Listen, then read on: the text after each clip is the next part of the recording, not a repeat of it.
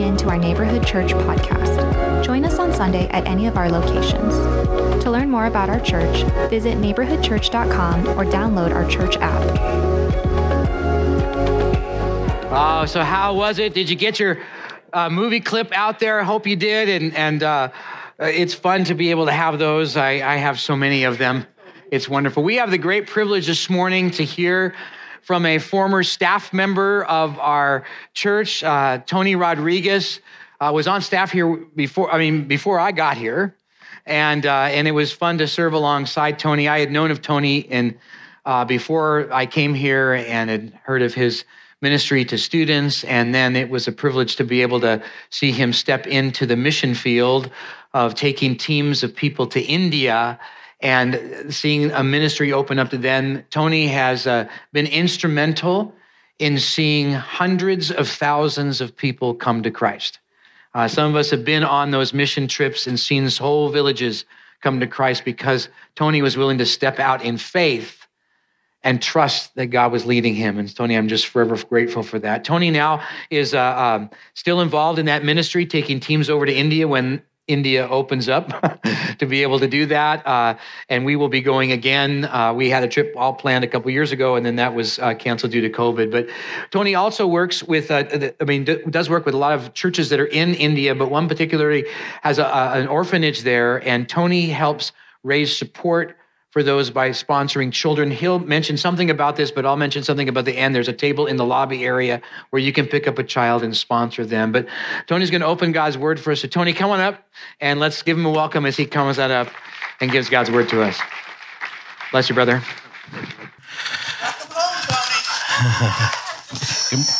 Good morning. So just a little commercial on the orphanage. We got a lot of kids. And the government told us that we could not have more than 100. So we had 220 at one time, but now we have about 87. And I'm knocking at the door of 100. I want to get every kid sponsored. So we got about like 13, 14 more kids to get. And if you haven't sponsored a kid, I've always wanted to sponsor a kid, come see me in the corner over there in the lobby. And I'll be the one out there telling you about it, okay? God bless you guys. Thanks for being a part of the journey that we're on. It's a journey of faith, and it's exciting. And the first step is scary. After that, it's real fun. You know what I mean? So let me get my glasses on so I can see what I'm looking at. Oh, hey. There. So a dark season. We're going over Psalms 109, and Psalms 109 is known as a cursing psalm. Not the kind where you use like foul language, but when you wish bad thoughts upon another person, that kind of cursing. And if you read it, it's so heavy. It is almost suffocating as you read it, and you realize the grief that David is going through, and that he would pin it down so that we could read it is amazing. But I wanted to start this morning with a thought from The Princess Bride. How many have seen the movie The Princess Bride? You know what I'm talking about? As you wish. Yes, thank you. In The Princess Bride, it's a movie made in 1987, something like that. It starts off with a story with the grandfather coming to visit his sick grandson, and he's going to read this book and in the hopes of sharing a very powerful message about true love. And as he's sharing this message of true love with his grandson, the grandson kind of gets caught up into the story, and he feels that the story is going wrong because who we think is the hero is not looking like he's going to win the day. And the villain looks like he's going to get away. And the grandson is proclaiming to the grandfather, it's not fair. It's not right. Prince Humperdinck can't win. What about Wesley? What about the good guy? Grandfather, it's not fair. You're telling the story wrong. Tell it right. And the grandfather looks at the grandson and he says, who told you life was fair? Where is that written? I thought, what a brutal truth. to know when you're young? Who told you life was fair? We live in a fallen world. We live in a corrupt world. It's tainted with sin. No, it's really very, very comfortable with it. It puts it on like one would put a jacket on. Life's not fair. It's not. So one of the things that we desire in life is that things would play out as fair. Is that not true? But there are some really famous cheaters. And when you come across a cheater, how do you feel about that person? You don't really want to embrace them too much, do you? I thought of some. I remember when I was a young man and I was watching the Dodgers play the Yankees in the World Series, and they played the Yankees a couple times in the late 70s, early 80s. And I remember there was a player named Reggie Jackson. I don't know if you recall him, but I always think of him as a cheater because he was in a spot where he was going to be thrown out, and there was going to be a double play going on. And what he did for his team as the double play was going to happen, as the throw was coming from the shortstop on second base to the first baseman, he stuck out his hip and deflected the ball, and the umpire didn't even catch it, didn't even call him out. I was so frustrated. I need to forgive Reggie Jackson, don't I? I still struggle with him. And then I really do need to forgive him, don't I? Remember Mark McGwire and Sammy Sosa and Jose Canseco, and it's like, wow, look at all these home runs these guys are making. They're knocking the ball out of the park and the most home runs ever in a series and blah, blah, blah, blah, blah. And then they have this number out there and giving out prizes and toys and cars and baseballs and this. And then guess what they get for the rest of their life? Because they took steroids, they get an asterisk next to their name for the rest of their life. How do you feel about those guys? How do you feel about those cheaters? It's disappointing. It's discouraging. It feels like a betrayal to baseball, does it not? It does. Amen. You're baseball fans. Amen, man. And then the other thing that I get just amazed at is the voting process in a communist country. And I'm not saying that they're cheaters, but when you get 98% of the vote all the time, something's not right there. It doesn't feel good, does it? Something is amiss. Do you remember Tonya Harding?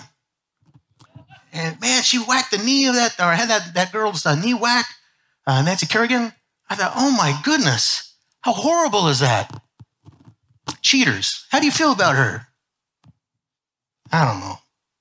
And then there was a band, I remember maybe in the 90s, Milli Vanilli. Remember Milli Vanilli? A girl, you know it's true. I love you, woo woo.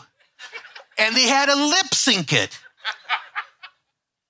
I wanted to take a photo of the lyrics so I wouldn't mess it up. But then I realized, girl, you know it's true. I love you, woo woo. And how did the record industry feel about that? Well, I guess they were part of that, weren't they? But the general public felt like, oh, my, you guys are lip syncers? Yeah. Well, there you go. That's how kind we feel about that way. And then remember in the 70s and early 80s, in the Olympics and I love watching the Olympics. I love the competition there. I love how exciting that is. And then the swimmers go out there and they swim these laps, and it's like, wow, I realized I would drown before I got to the edge of the pool. But it's amazing how they cut across the water. And then the German women would come out and they were about as big as Arnold Schwarzenegger, and they said, no, they're not taking any medicine. Well, I don't know. How do you feel about that?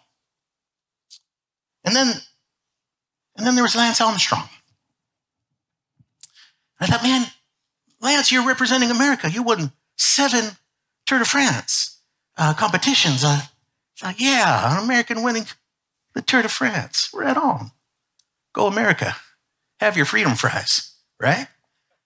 And then I was like, what? You were taking steroids? So everybody that came in second really came in first? And I don't even know their names? And they missed that celebration? How do we feel about that? We don't feel too good about it. I know that. Cheaters, they're not thought of highly, are they? But the author here in Psalms 109, he's speaking about a betrayal of someone very, very close to him. And this attacks the core of the person. His integrity, his credibility, his social status. He's been betrayed. And I'm guessing that many people, even in this room today, have been betrayed. And it left you shocked. It left you numb. It left you angry. It left you bitter. You have resentment. You don't get over that easily. It shapes you as a human being. And we need God to touch our hearts, to guide us and direct us and to be the person that he's designed us to be. Let's listen to the words of David in Psalms 109, verses 1 through 5. It says, "My God, whom I praise, do not remain silent, for the people are wicked and deceitful. They open their mouth against me. They have spoken against me with lying tongues. With words of hatred, they surround me. They attack me without cause.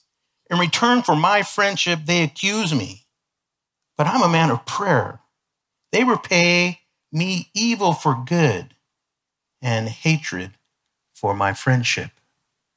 Oh, they're wicked, they're deceitful, they lie, they surround me with hateful words, they attack me. They abuse my friendship, evil for good. This is horrible. This is a real betrayal. And I could see how some people get a little sideways when they get betrayed. I've been betrayed by a close friend. It doesn't feel good. And I'm sure if you just think a little bit, somebody's hurt you down the line. Well, the other thought I want to bring up is that cursing doesn't really help the problem, does it? You can curse all you want, but it doesn't make the problem go away. In The Princess Bride, Princess Buttercup is coming out to meet the people of the kingdom, and Prince Humperdinck is introducing her. And there is a lady here who stands up for the cause of love. All right? And she says, she starts booing the Princess Buttercup. And Princess Buttercup's going, "Why are you doing this?" And she says, "She treated true love like garbage. And that's what she is, the queen of refuge. So bow to her, if you will, the queen of slime, the queen of filth, the queen of putrescence. Boo, boo, rubbish, filth, muck, mire, slime, boo." And then the princess wakes up. It's only a dream.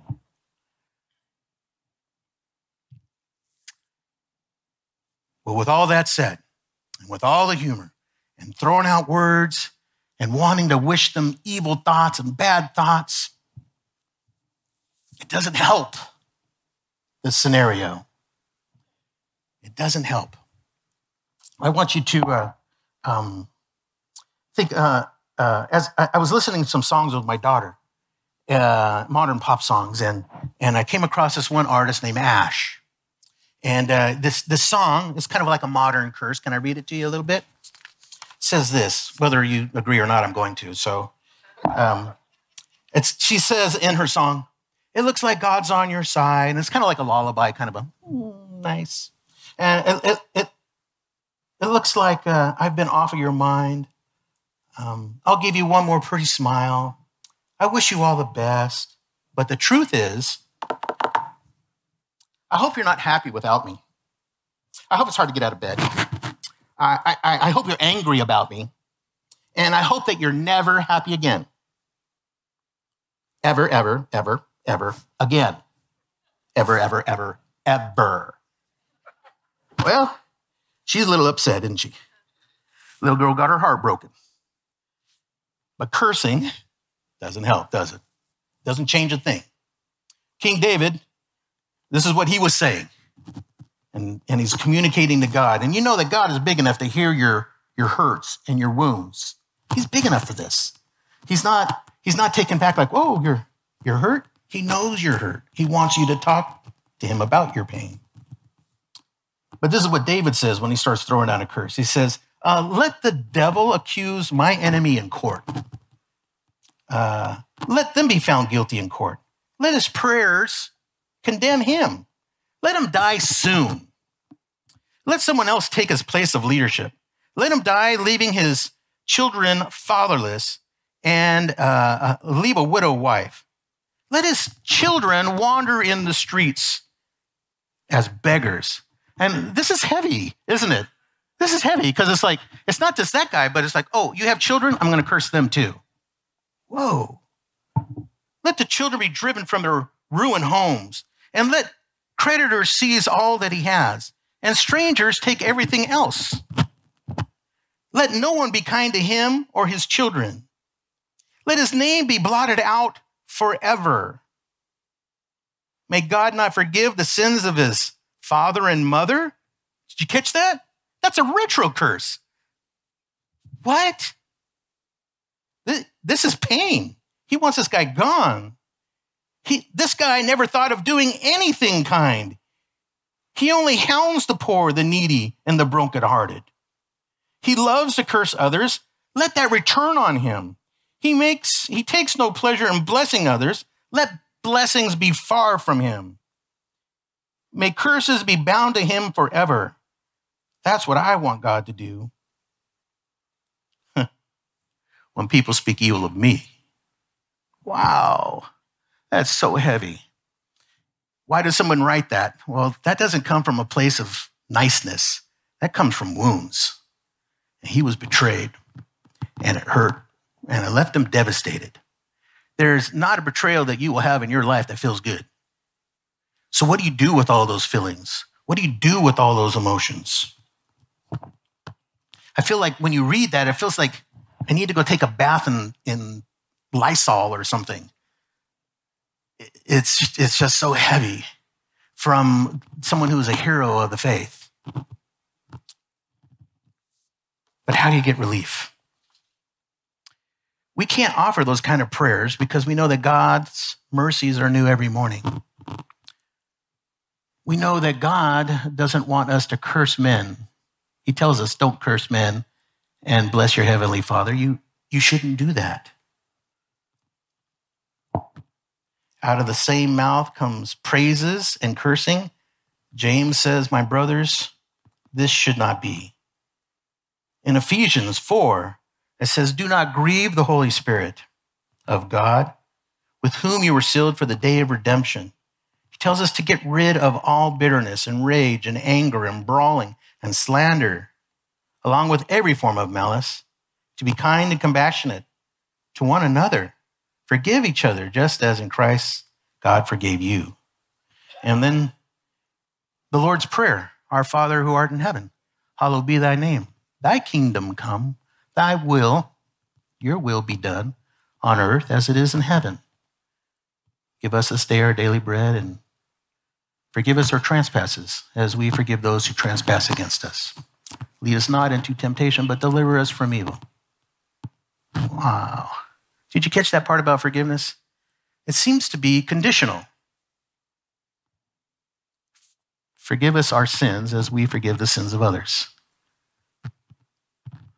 And then it's like, well, did he really mean that? I'm here to say yes. We take a look at verse 14, Matthew 6. Jesus says this, for if you forgive other people when they sin against you, your heavenly Father will also forgive you. But if you do not forgive other people their sins, your Father will not forgive your sins.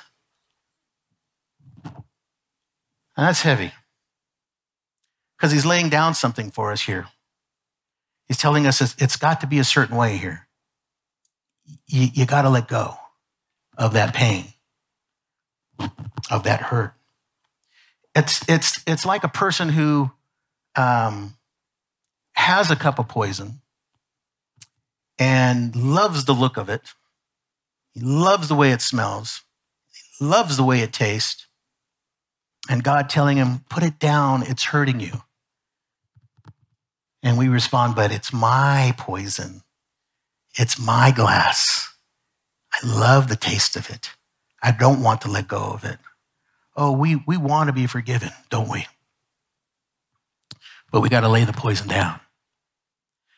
And when we are in a spirit of unforgiveness, bad things start manifesting themselves in our own hearts. There's no way around it. It'll happen. Forgiving others is a mandate and the key to a healthy life. That's a mandate. That's an order from God. You forgive them. The problem with this is we want justice, don't we? It's like, where does that person get punishment? When does that person feel like I do? Well, justice is carried out on the cross. Jesus died for my sins and the sins of the world. We love the cross because of the work that was done upon the cross for our benefit. But it's also there for the person who offended us. And sometimes that's hard to hear. The person who hurt you with their words or with their deeds. So we come to a point where, God, am I really going to submit to your will? Your clear will. It's very clear. We are submitting under the rule of Jesus Christ. And if God's will is to be done on earth as it is in heaven, we need to take direction from him and follow the pattern that he laid out in Scripture. We do what God clearly tells us to do, and we leave room for the wrath of God. Vengeance is mine, says the Lord. I will repay. Romans chapter 12. Scripture tells us this too, that it is a fearful thing to fall in the hands of a living God. And when God says, vengeance is mine, I will repay, if justice isn't carried out on the cross, it's a terrible thing for that person. It's a terrible thing for that person. And we hope that they come to Christ, because justice, all of our sins, all of our wickedness, all the evil deeds that we've ever done, our thoughts and our careless words, we're all taken care of at the cross. And the sins of the world, there's room enough for them at the foot of Jesus, right there at the cross. Colossians 3 tells us to bear with one another and forgive each other. If you have a grievance against someone, forgive them as the Lord forgave you. We think of 1 John 1:9. It says, if we confess our sins, he is faithful and just to forgive us our sins and to purify us from all unrighteousness. So it's good for us, but it also applies to the offender. Forgiveness really becomes a crisis of the will. I will follow Christ and forgive all, or I'll hang on to my pain, my rage, my bitterness, the slander, the anger, the fighting, the malice, all of the poison. Will I choose to forgive them and leave justice at the foot of the cross? I realize that this can be very hard, but I'm convinced that it's the medicine that we need to apply to ourselves to get healing. I really do. So what's forgiveness? Forgiveness is canceling a person's debt to you. That's what forgiveness is. How God forgave us. It's looking at a person and saying, the sin that you committed against me, either you will pay the full price for that sin in hell, or Jesus paid the full price for that sin when he died on the cross. So I choose to cancel the debt that you have because of the sin against me. Now, here's a sign that you really, truly forgiven them. You want good things to happen to that person.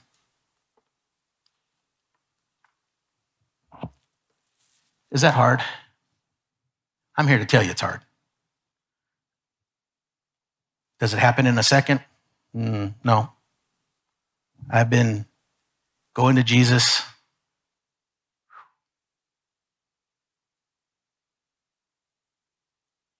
(9 years), with a brother. But that's where I need to leave it.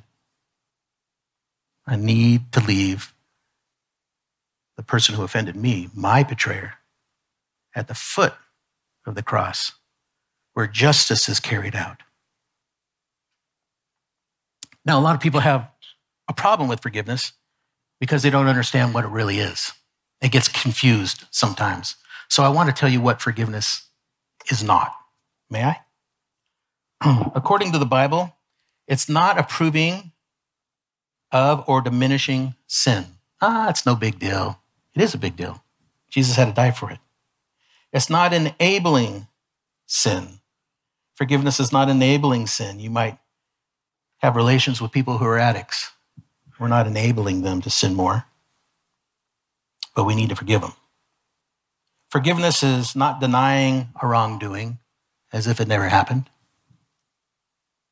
Forgiveness is not waiting for an apology from the other person, then you forgive them. It's something that we're proactive about, and we do this with the Lord. It's not forgetting. God doesn't forget. He's all-knowing. He doesn't bring it up because it was taken care of at the cross, and that's where we need to leave it as well.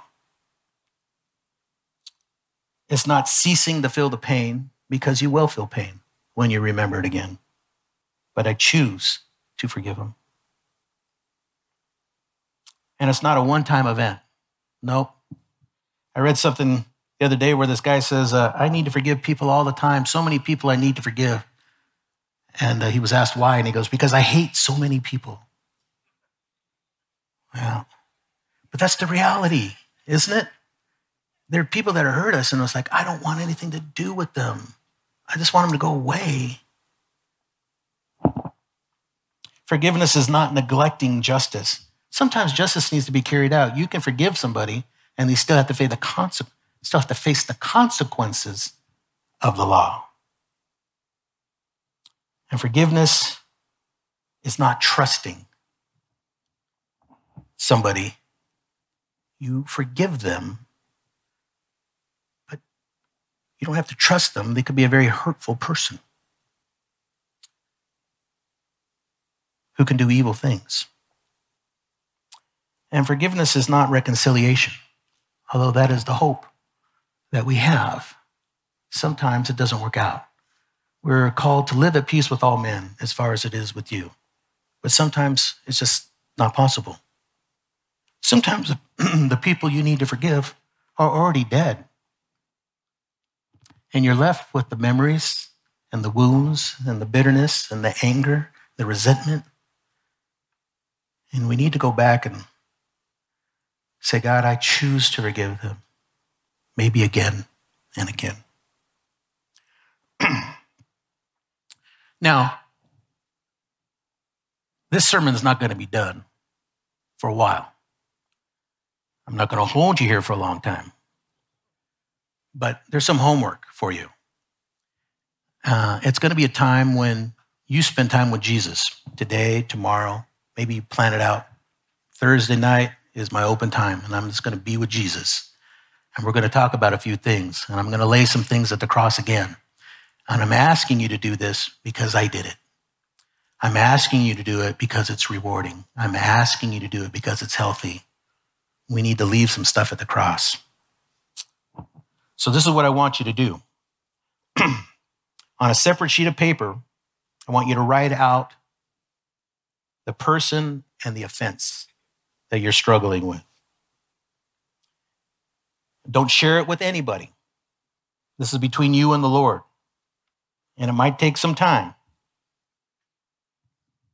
It might take 30 minutes. It might take 3 hours. It will take some time. And you're taking notes. I want you to ask God to bring people up in your mind that you need to forgive. A lot of people start with mom and dad because they spend so much time with mom and dad. Get it? People at work because you spend all that time with people at work. Get it? And when that list is complete, and you're asking God, is there anybody else that I need to write down on this piece of paper and work through this exercise? Remember to write down your name on the bottom of that. because there are things perhaps that you have in your life that you haven't even forgiven yourself for. This is heavy. So here's the exercise. When you spend time with the Lord, I choose to forgive and name that person. I do this out loud, not so that people can hear it, but I'm just proclaiming it. I choose to forgive this person and for the sin and the pain or trouble that it has inflicted upon me. The sermon's not done until you finish that. And believe me, you're going to have a time that's so rich with the Lord. It's so rewarding. You're going to feel cleansed. You're going to feel good.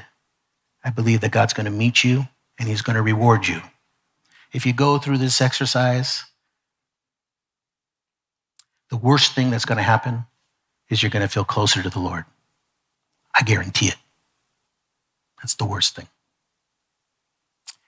If you want to read further on this topic, I'd like to suggest 2 books by Neil T. Anderson. He used to be a prof at Talbot Seminary, and he wrote a couple books, a lot of books actually. But Victory Over the Darkness and The Bondage Breaker. They're a good 30 years old now, but they're jewels if you want to go a little deeper with that. I want to thank you for allowing me to share. May God bless you on your journey. If you have any questions, I'll be in the lobby and I'll talk with you later, okay? Thank you.